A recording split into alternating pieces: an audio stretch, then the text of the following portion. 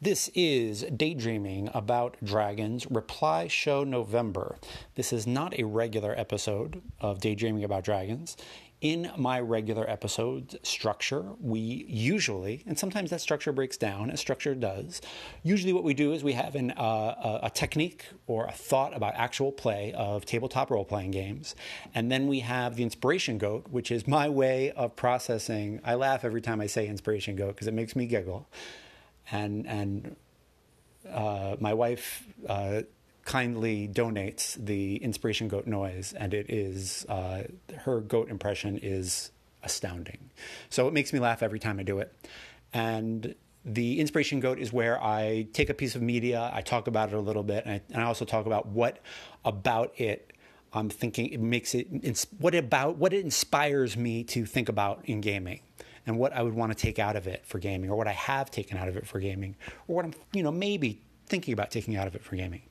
And all of this is about tabletop role-playing games in an effort to create another voice in the ongoing conversation and inspire other people to get their own voices going. And I hope it does that. I hope you get your voice out there.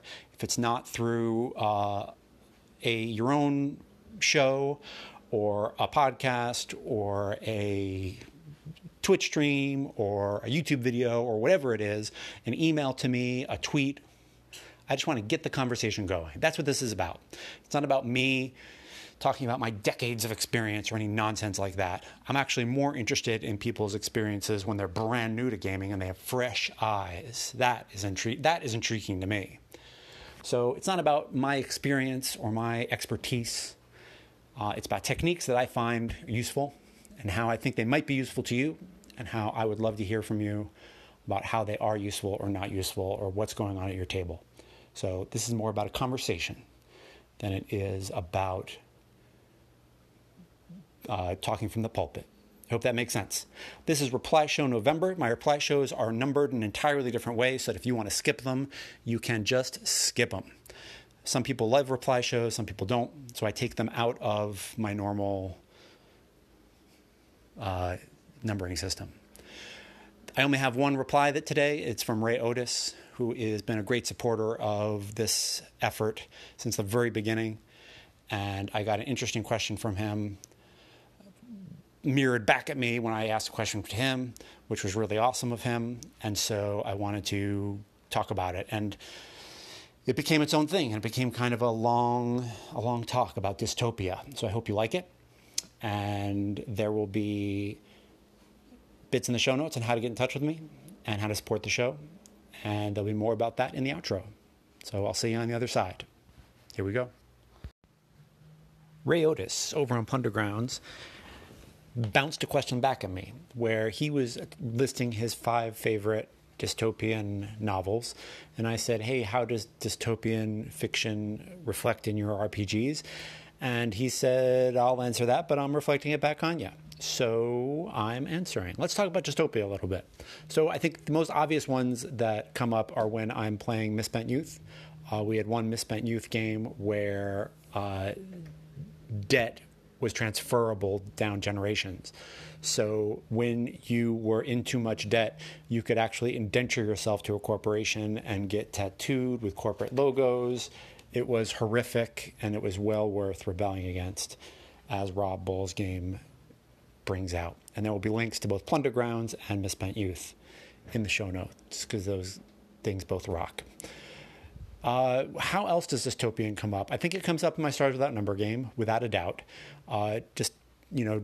Stars Without Number, my formative experience with Stars Without Number was Adam Koebel's Swan Song stream, and that was how I learned about it. And he always referred to it as an anarcho-capitalist nightmare, and that's definitely how I see it, where the free market has run amok, and here we are.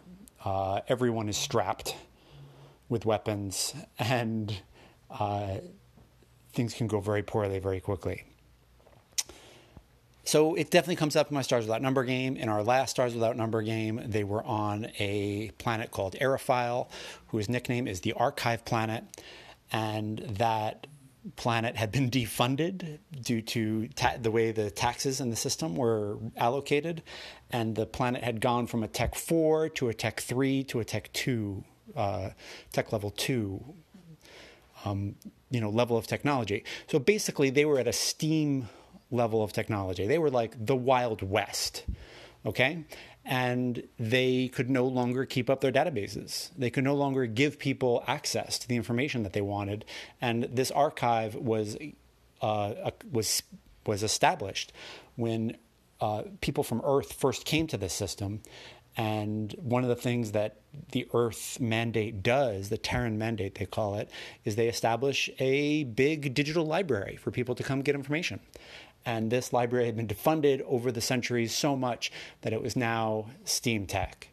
And the Archive Congress was trying to figure out how to keep things up and preserve its data. And it was a damn mess. So if that isn't... so on one hand, that is a personification of a librarian's fears about what could happen to libraries, moving forward. Absolutely. But on the other hand, it is a product of the system generation that happens when you roll a bunch of dice on the tables that make a system for Stars Without Number. And my mind got an archive that was, a Terran archive that had Tech Level 2. And I was like, wow, what happened? Like, you can't sustain a Terran archive at Tech Level 2. So what happened, and how are they dealing with it? And it's this cool, tragic planet, and the players are really digging into it. And so that's definitely a dystopian thing. I am nowadays hesitant to dig too deep into dystopia. I mean, it comes naturally, right? I feel like power dynamics and governmental oppression, that's probably going to be a part of my games. So that's a thing. Whether the players dig into it or not is the player's choice and is about what the game is about. So that's about how we decide what we're playing. But it's always going to be there on some level, right? We're not going to be playing a fantasy game where we decide that we're playing in a feudal system and not have me thinking about the vassals at some point. Now, it's not going to be politics all day long. If you want to go dungeon delving, that's fine. But at some point, dungeon delvers always look up and they're like, man, I've got wads of gold and wads of power. Time to change the world. And when they do, the world's going to be a damn mess. So, dystopia feeds into my fantasy too, I think. But you don't need to go too far. I feel like we're living in a dystopian future right now. We're in the midst of it. And so it's a difficult time. I was working at NYPL when, just a few months ago, and Handmaid's Tale and 1984 were circulating so much that we had to buy new ones. The library system had to buy new copies because they were going out so much, because they're reading like a handbook for what's happening in our country. So do I incorporate dystopia in my games? Absolutely. And do I incorporate power dynamics and how that can be a mess in my games? Absolutely. But I'm also careful about it. I know that we're all living in a dystopian future right now, and it is affecting us in different ways, depending on your gender and your heritage and your background and the way you look. And so I am also keeping an eye out when I game and not trying to beat any of my friends and loved ones who I game with at the table, with dystopian stuff that they have to live with every day. That's honestly the big concern with dystopia right now is I don't want to exhaust my friends. So is it on my mind? Yes. But my friends are also on my mind. So that's what I'm thinking about dystopia nowadays. Those are my thoughts. If you've got some thoughts on how dystopia is showing up at your table, I would love to hear them. Hit me up. And there will be info in the outro on how to get in touch with me. All right? Let's finish this up. All right, I got a good response over on Mastodon. I'll link to it in the show notes from Alex. And he is rocking out about torture and role-playing. And he started a kind of a cool conversation. So I'll link to that. And that is from a few episodes ago.